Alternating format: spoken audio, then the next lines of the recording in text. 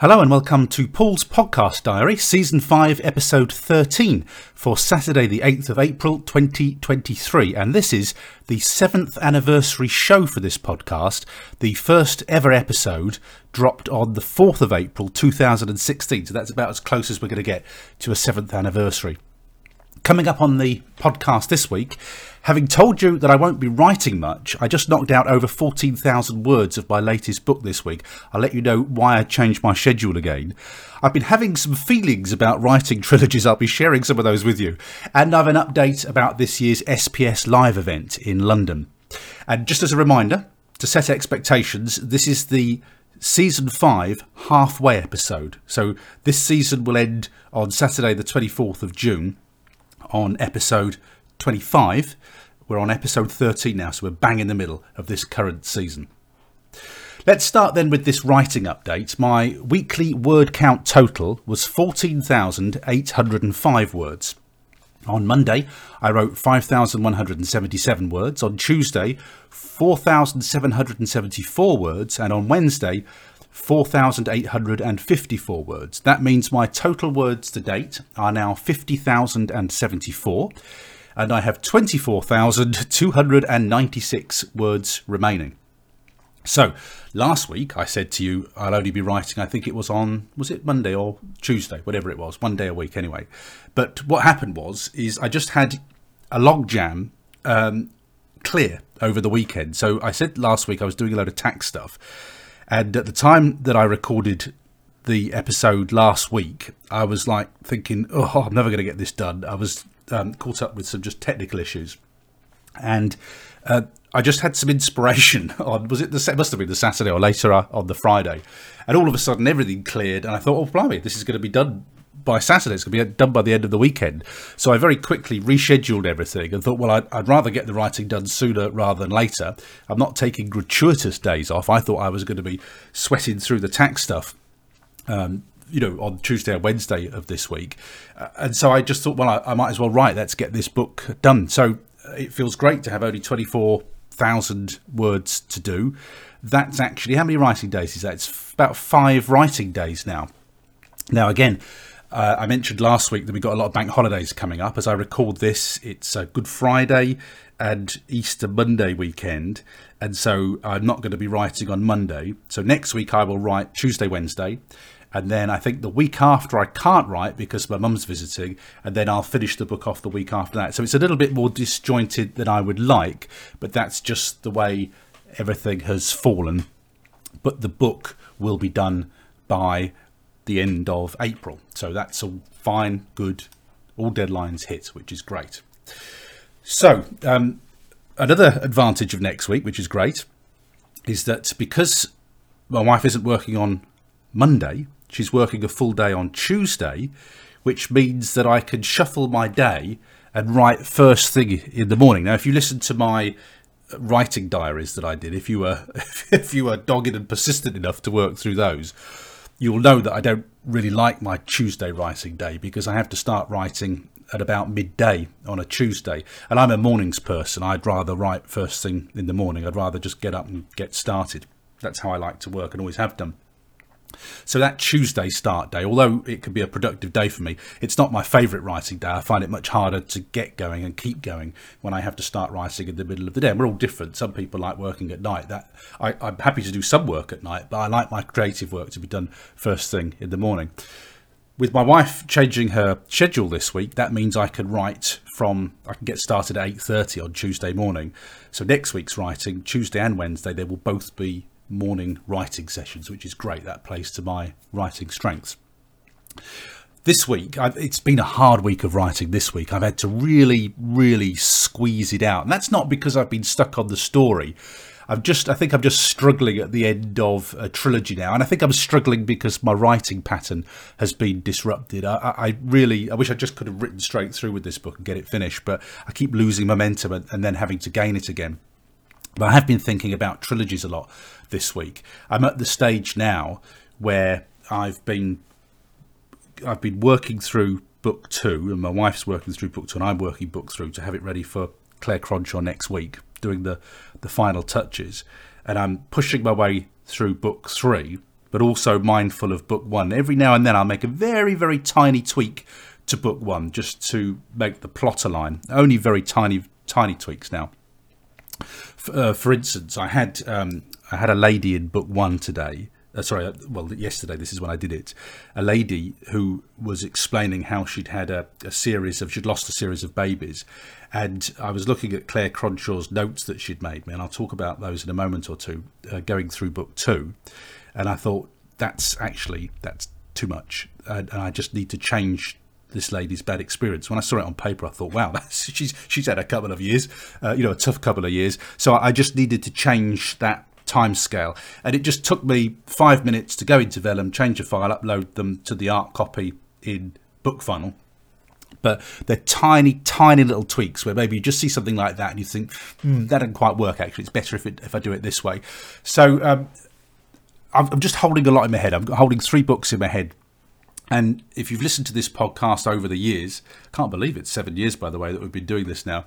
If you've listened to it for a long time, I always get bunched up at the end of a trilogy. And of course, if I just wrote these trilogies like, say, a traditional author would, which would be 1 or 2 years at a time, you'd have all the time in the world to do these trilogies. Of course, you wouldn't suffer from this. This is only a consequence of us being indie authors and expecting to rattle these books out at a rate of knots. But blimey, it fries my brain, and I find it quite hard at this stage. I find it hard when I'm balancing the 3 books and holding all that information and making sure that I give all the solutions, to all the things that I've left in earlier books. So at this moment in time, this is, if we just put a kind of pinprick in this moment of time, how I feel about trilogies. I feel like I don't want to write a trilogy again. Now, you know what I'm like. Never say never. I would write a trilogy, but I'm pleased that this particular series, this Hull-based series, it starts with a trilogy. What I'm doing now with this series, I'm kind of bringing everything I've learned to bear on this new series. So it's taken me ages to do this, but what I've found is that trilogies work really well. They sell well. You can promote them on BookBub. That you could make the first book 99p or free, and that then sells books 2 and 3 of the trilogy. So I like that. I like series. I'm experiencing that with the Morecambe Bay series of 9 books at the moment. But if there was something wrong with the Morecambe Bay series of books, I mean, it's a lovely substantial series. People read through it well. That's great. But I wrote that as 3 trilogies, and I can't really market trilogies 2 and 3 on BookBub because, I mean, they are standalone. Maybe I should try it one day. They are standalone. I don't think you don't have to have read the other books to enjoy them, but I think it would help. I might try it one time. I might actually try. I'm speaking aloud here as after doing this podcast. I might actually try.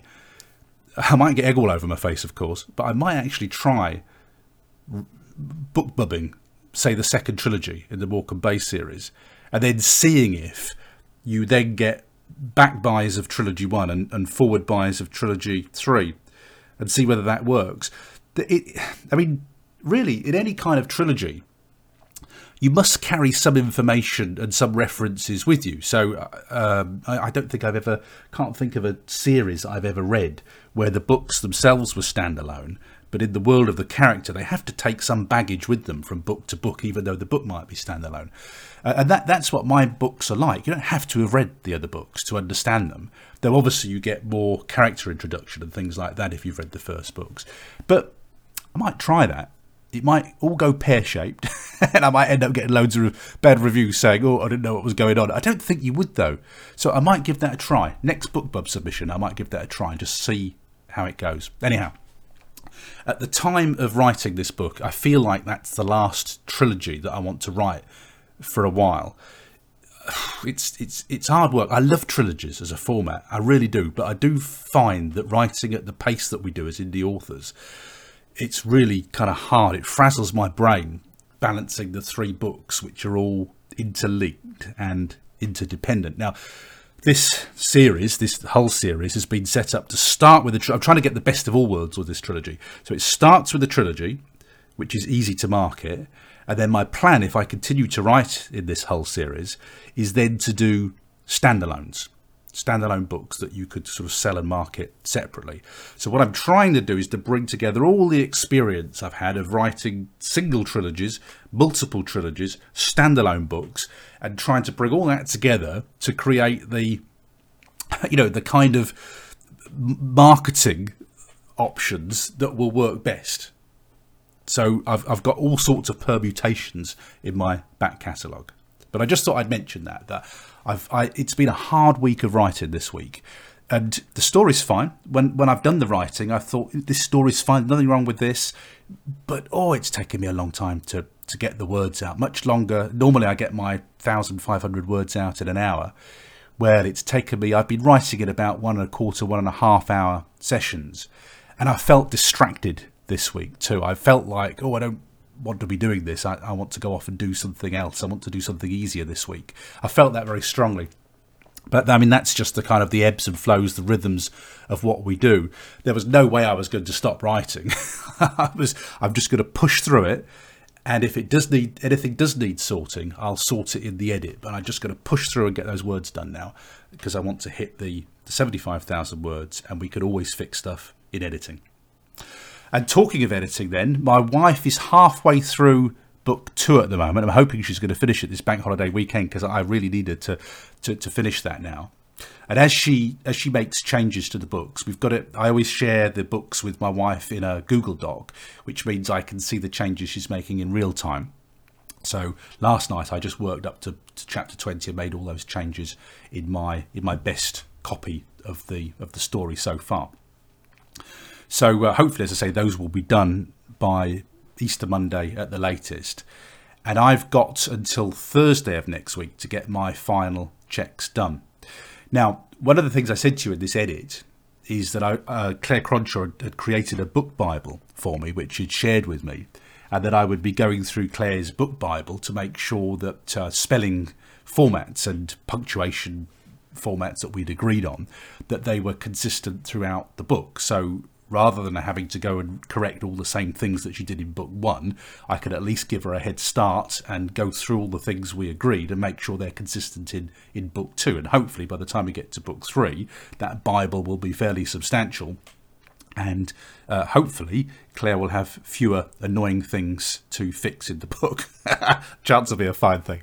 Anyhow, when Claire sent me the document, she'd sent me the video guide, which I'd said at the time was brilliant. She'd sent me the sort of clean edit where I just had to make the 60 changes, and I'd gone through those. And I'd sort of clocked that we had the book Bible, but thought, well, that's something for later. I'd opened it, had a quick look, and then sort of left it, waiting for when I had to go through book 2 with a fine-tooth comb. Well, I opened up that book Bible this week and went through it in great detail. And I've got to tell you, wow, what a great resource and document that is. Now, I've had book Bibles before, but this was, I mean, I wrote to Claire to tell her how brilliant I thought it was and to thank her. And, she said she does that as much for her, particularly with a trilogy, she does that as much for her reference as for mine. But wow, as an author, what a brilliant resource this was. Now, when I'd had a quick flick through it, but I hadn't realised how many pages there were on it. It's an absolutely complete document. It outlines the tenses you use in the chapters. It does the time frames in the chapters. Now, I was going to have to go back, but one of the things I do before it goes to beta readers, and when I've got the book written, when I know the whole arc of the story, is I just do a final sense check on the time frames, because usually I've got journalists or I've got police officers zipping left, right and centre doing things, and you just need to make sure that you give them something reasonable within the time frame of a day. And I might just need to start someone's morning a bit earlier at 9 o'clock if I feel like I haven't really given them enough time to drive from here to there and things like that.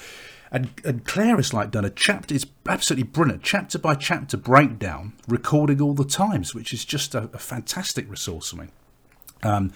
There's notes about all of the characters and any little peculiarities or descriptions that I've done. It literally is a book Bible, and it's brilliant. It's got names, notes, characters, notes about settings, timeline, the tenses used in each chapter, which I was very pleased to say are all the same, as it should be. It's consistent throughout the book. It really is a brilliant document, and I have to say, because this is a new experience working with Claire as an editor, I was quite happy paying what I've paid for the edit and the kind of feedback that I got, and having then being happy with that, then opened this book Bible and seen how much detail there is in that. And I mean, it really is an above and beyond document. It's brilliant for me as an author to have it. I'm just really, grateful for it.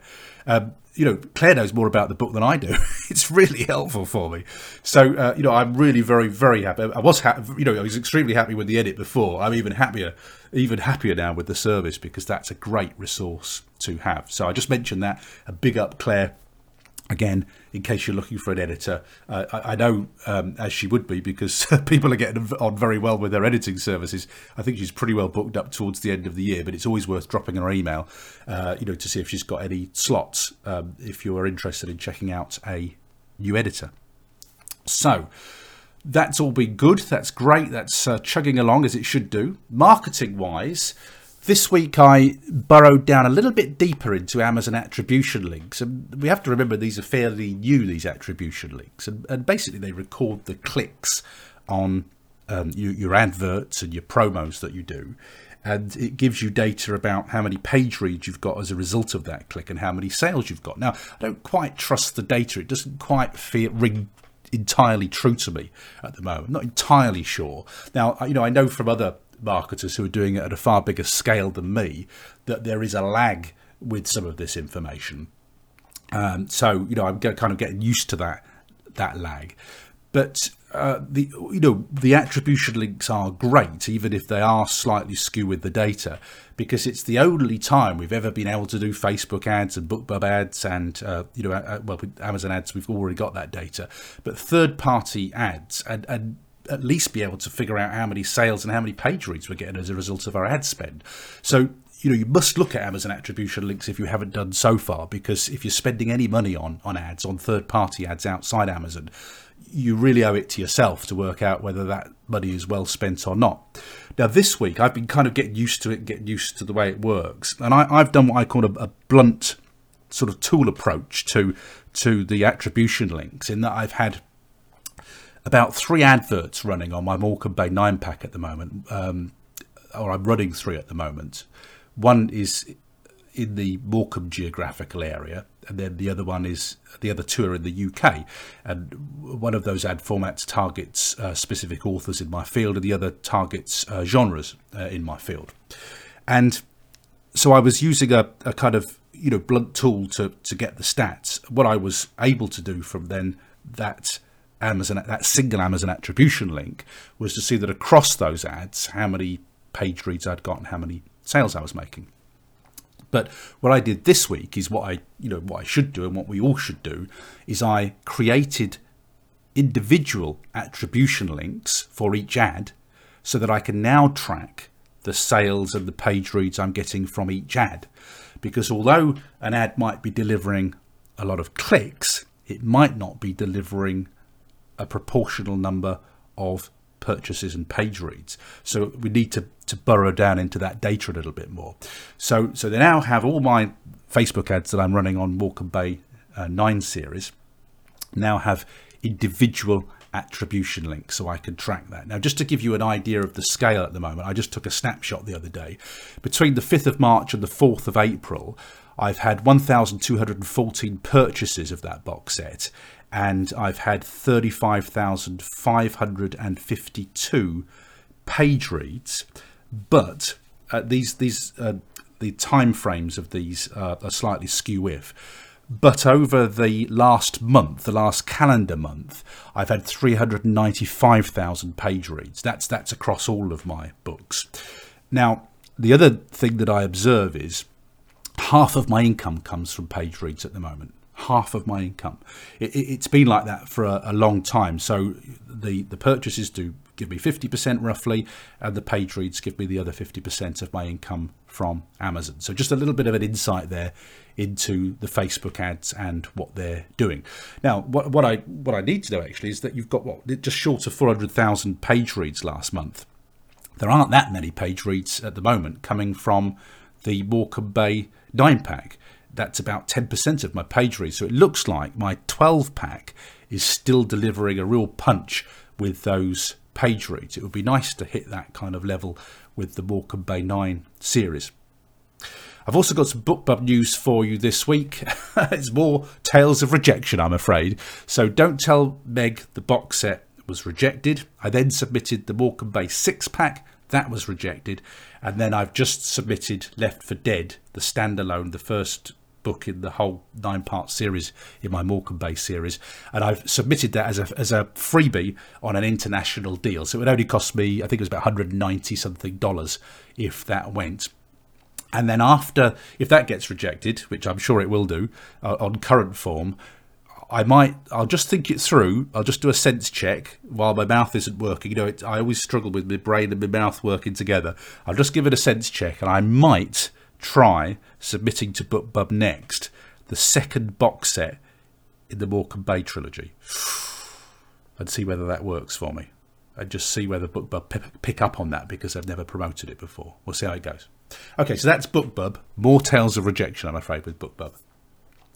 With other writing-related news, I was listening to the Mark Dawson, James Blatt, SPS live webinar on Monday, where they were giving an idea of who's going to be appearing at the show.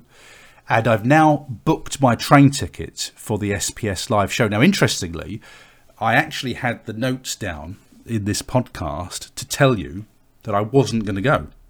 And the reason I wasn't going to go was because I'd seen the cost of the train tickets, and it was going to cost, the whole experience with hotel, train tickets and the SPS Live ticket was going to cost over £1,000 just to go down to SPS Live.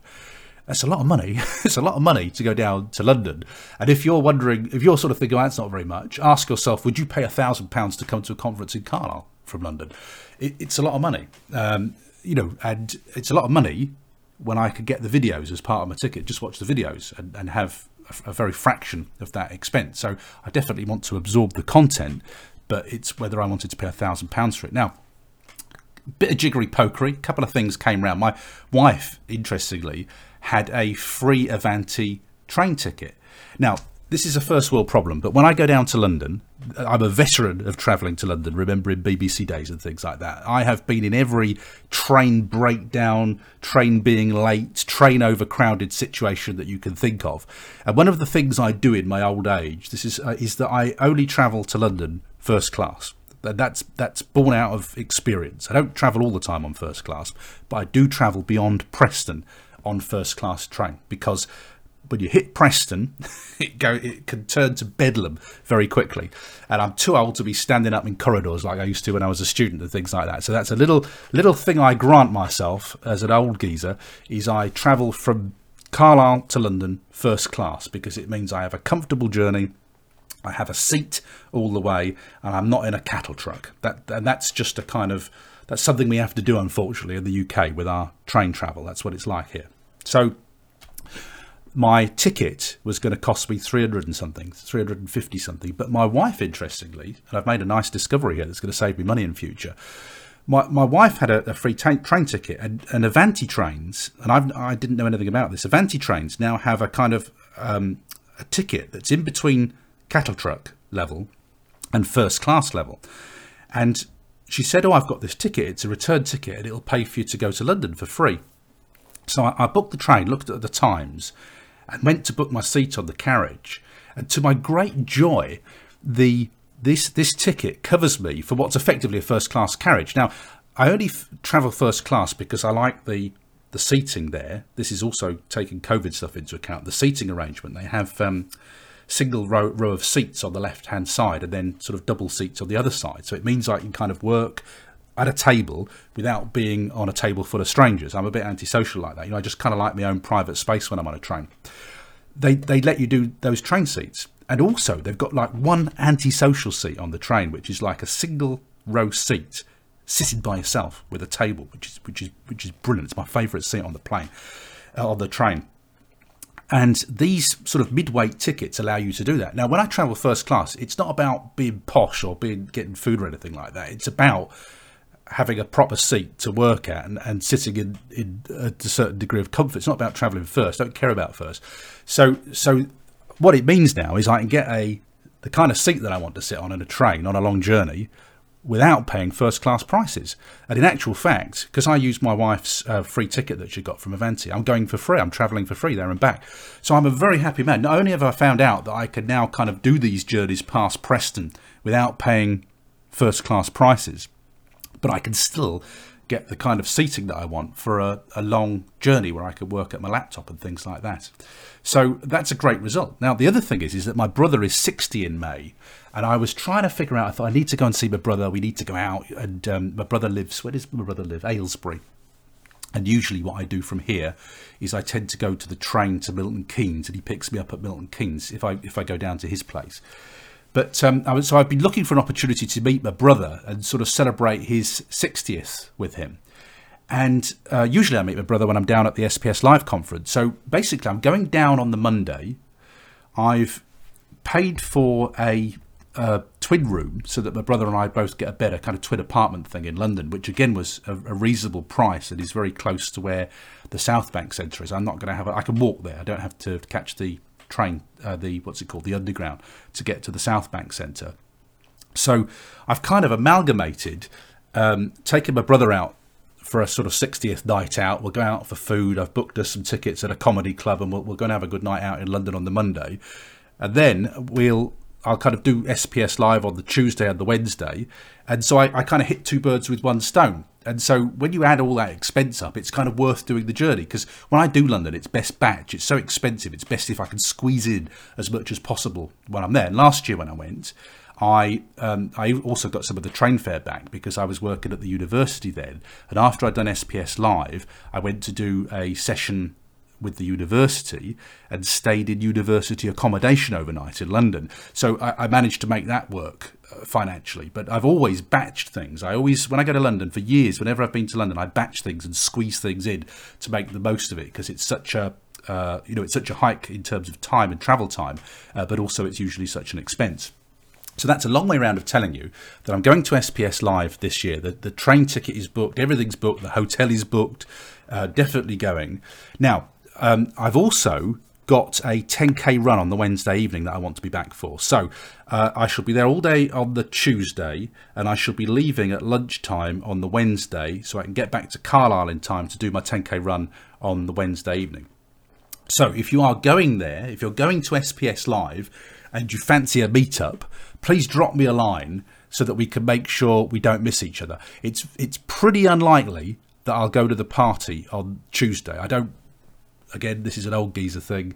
I spent years doing discos when I was younger because I hated being at them. I'd much rather do it than be at it. I'd much rather be the jock than actually be there. And the strange thing is when you're the jock with your DJ, you have a much more sociable evening when you're behind the decks, because you can hear yourself talk behind the decks. The music is forced forward. Everybody else is having their ears just obliterated by the sound, whereas when you're behind the decks, everybody comes up to chat to you anyway, and you can hear yourself speak. So I'm not really a big fan of being at sort of social events where the music's so loud you can't even talk to anybody anyway. It's not really my thing. So it's very unlikely I will go to the social night on the Tuesday. I'm more likely to sort out something with somebody who doesn't want to be there either, and go out for food or something like that. But there's lots of coffee breaks and things like that. So if you are going, let me know. And if you want to meet up, of course, you might want to hide and avoid me. But if you do fancy a meet-up, then let me know. And then let's sort of make sure that happens in the small time that I'm there, because it's a great opportunity to chat to people. I say I'm still kind of a bit in COVID mode. I don't really want to be in big sort of dance parties and things like that. I shall kind of keep on the edges of things. So I'm very happy to go out for lunch with people, very happy to go out for coffees and food with people. That's all fine. I just don't want to be in a great big pack, a crowd of people leaping around dancing and things like that. I'm not ready for that just yet, COVID wise. So that's what's happening. If you drop me a line at paul@paulteague.com, paul@paulteague.net, I think they both still work, those email addresses. Let me know, and then let's make sure we meet up if you fancy a meet up while I'm there. A couple of other bits of general writing related news. The Society of Authors are now producing a podcast, and the theme of it is navigating the writing industry as an author. Now, the Society of Authors, I get value from. I have been a member, and I'm considering being a member again. They give you, what is it they give you? Free, you get some kind of insurance with the Society of Authors. I think it might be, is it tax investigation insurance? And you get it at a real kind of premium rate in case this is UK based, of course, for tax, but in case the Inland Revenue come and do your tax investigations. It's a real pain in the butt if that happens. Now, interestingly, I'm covered with that because I'm using an accountant these days anyway for other things, and the accountant does kind of all the accounts these days. Even though I put everything through software, my personal tax that I take out of the business is still covered by an accountant now. So the corporation tax just goes through my software because it manages everything. So how did I get onto tax? I can't remember. Oh yes, the SOA, the Society of Authors. I just thought I'd mention it though, because to me that's the kind of podcast I'll probably pick and choose from it. I won't want to listen to all of those episodes, but there's probably going to be some good information there that you might find useful.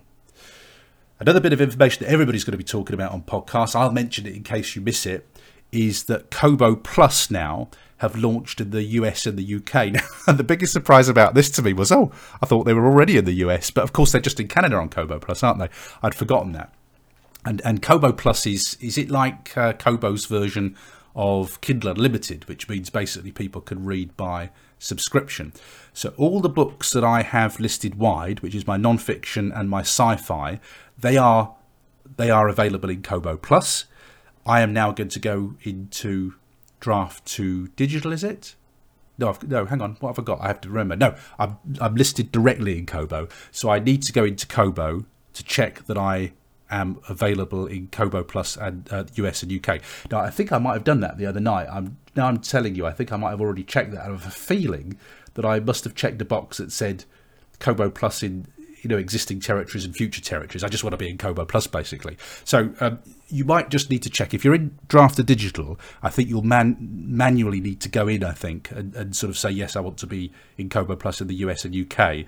But in Kobo, I think it might automatically put you in. But in short, basically, just check that you're in Kobo Plus if you want to be there. The other bit of news that everybody else is going to be talking about on their podcasts is that Amazon is closing UK-based online shop Book Depository. Now, this was another surprise to me because I hadn't got a clue that Book Depository was anything to do with Amazon. I find Book Depository annoying rather than anything in the past. I don't know anything about it. It's just this annoying thing where occasionally I found my books listed, and what I find annoying in Book Depository, I'm sure it's Book Depository, is you've heard me probably mention another Paul Teague author before, and he writes things about, I don't know what it is, strategic something or other. It's very posh stuff that I'm not intellectually capable of writing. He writes something very posh and formal, and he's called Paul Teague. And I think it's Book Depository where they've mixed up our author name. So this poor guy who's very cerebral and writing high quality books. I think Book Depository's got him down as the author of my sort of nonsense. So this guy's, I'm probably his nemesis. He's my nemesis, and I'm probably his nemesis because occasionally these book listings get us mixed up. Now I don't know how to sort that out because I haven't got a clue how the listing got there in the first place. I'm just kind of stuck with it. I know it's not a big part of the business, and I know that on a day-to-day basis it doesn't cause me a particular problem, so I just let it be. So to be honest with you, from my point of view, Book Depository disappearing might solve a problem for me.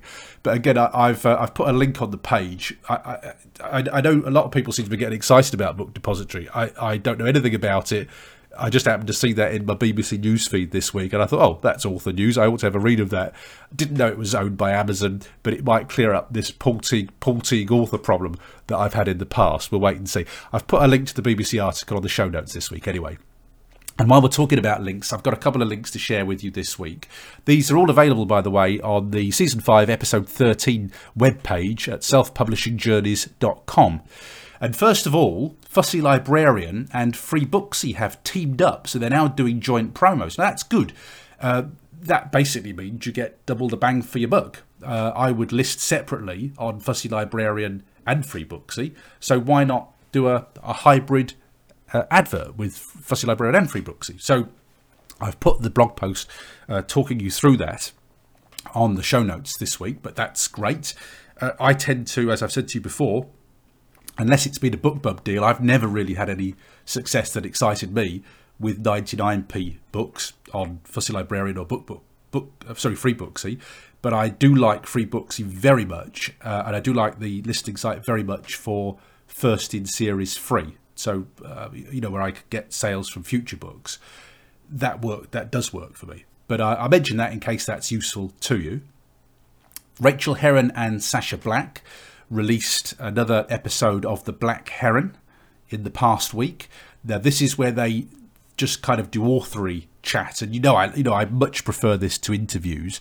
I listen to very few interviews on podcasts these days. It has to be something that really kind of interests me or something that's really hyper relevant to me. So I tend to just listen to the opening chit chat, and then I don't really listen to a lot of the interviews these days. As I say, I do listen to some of them, but they have to be very focused on what I'm doing. And so with Rachel and Sash, you get virtually an hour of author chat, which I love. I can't get enough of this stuff, this in the weeds kind of conversation. And I do heartily recommend those episodes to you. And I will put the show notes and a direct episode link on my show notes for this week. And during that episode, Rachel mentioned a couple of resources that she uses.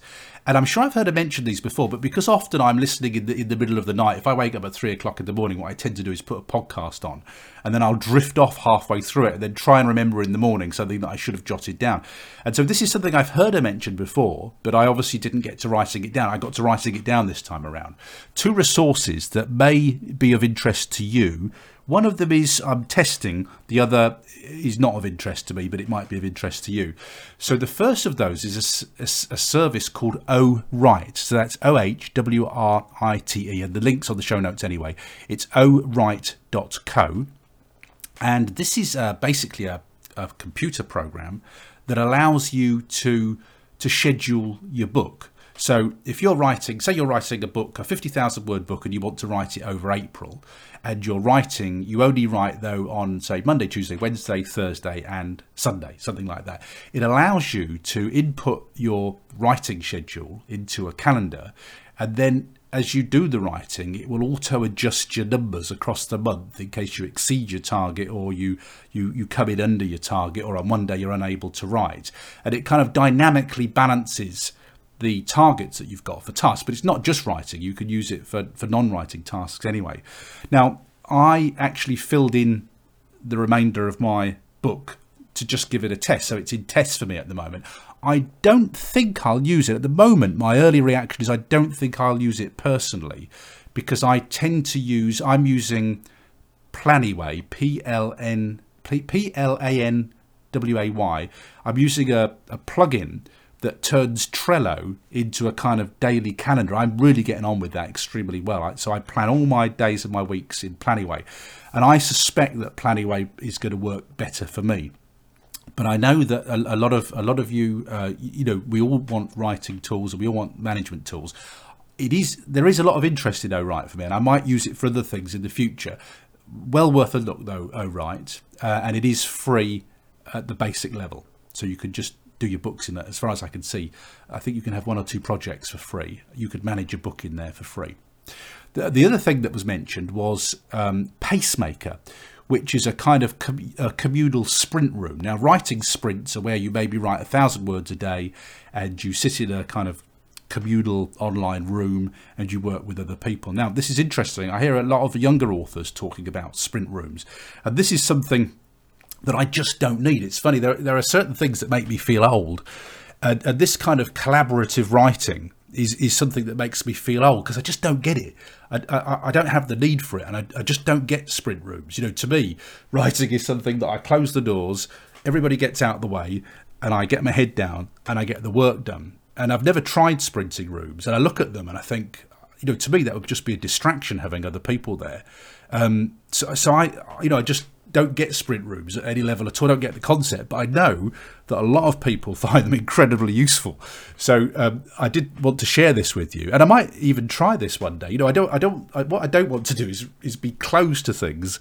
I don't want to have a closed mind. So I was looking at this site thinking, actually, that would be a good way for me to just try a writing sprint. But like the minute someone disturbs me, I'm out of there.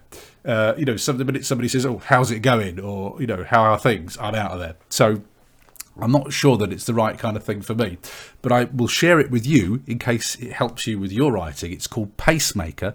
It's pacemaker.press. And in very simple terms, as far as I can see, there's a communal kind of sprint room that everybody can join, or you can create your own sprint room if you want to, your own customized sprint room. So, I can see that would have benefits for people who like sprints. I don't think it's going to benefit me, but just to show that I'm not sort of old, crusty and dusty and not capable of change, I might actually do a writing sprint in there one day, just so I've given it a try and I know what it's like.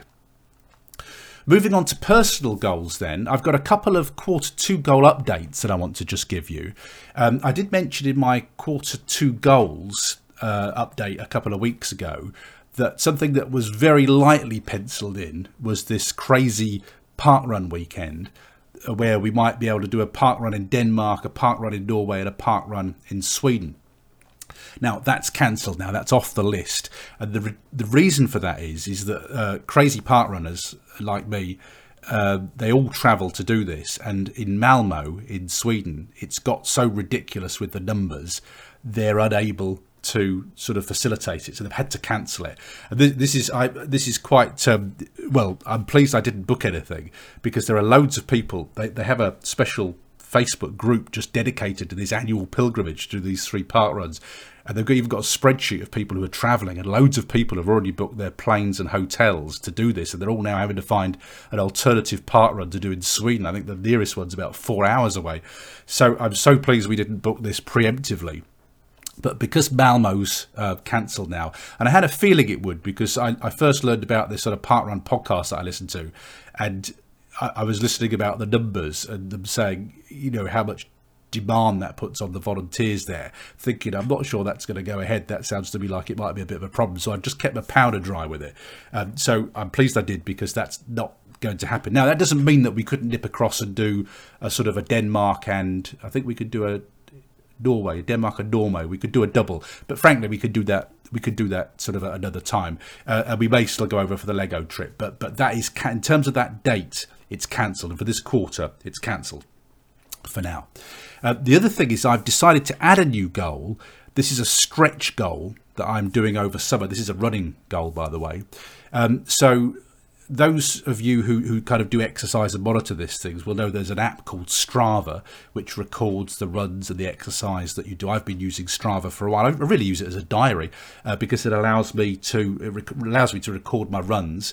I don't really use it socially. I just use it as a personal diary, and it allows me to put my photographs up, and all my kind of memorabilia, all my records of my runs are just in Strava. I've got kind of a couple of years worth of information in Strava there. Now, it's just really for my personal benefit.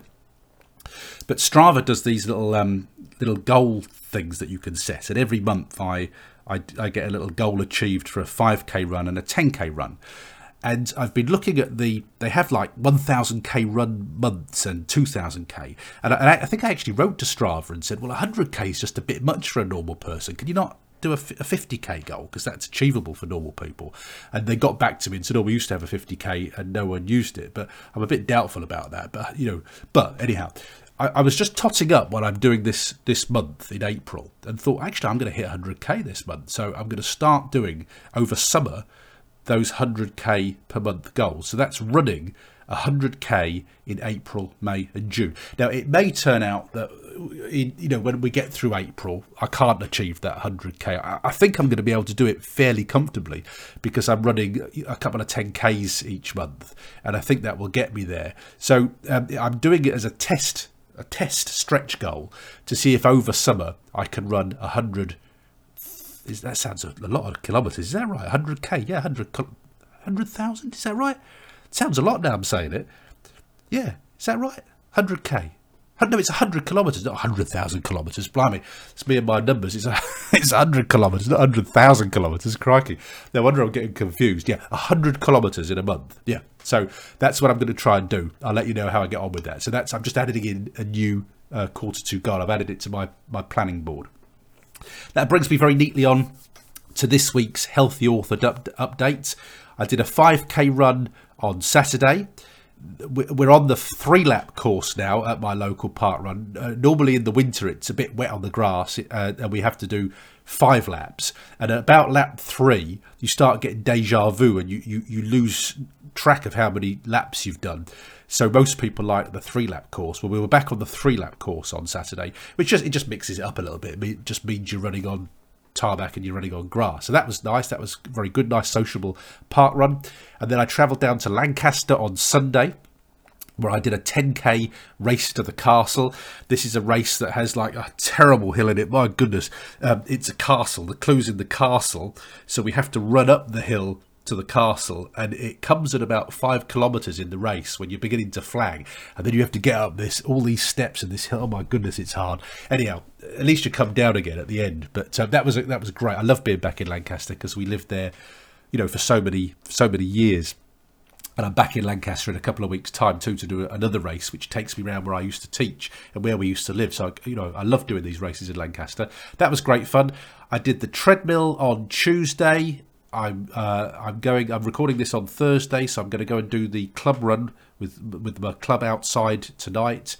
I've done 2 weights and stretching exercise. I'm actually doing the weights, but I'm doing kind of more.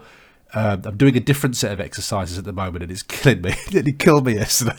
It really is quite tiring. So anyhow, I'm just adjusting to this new kind of sequence of exercises that I'm doing. But oh my goodness, I'm tired after I've done those.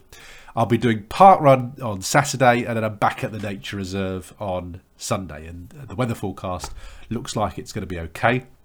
If you want to keep up with my healthy author updates and images, just check out paulteague.net/run.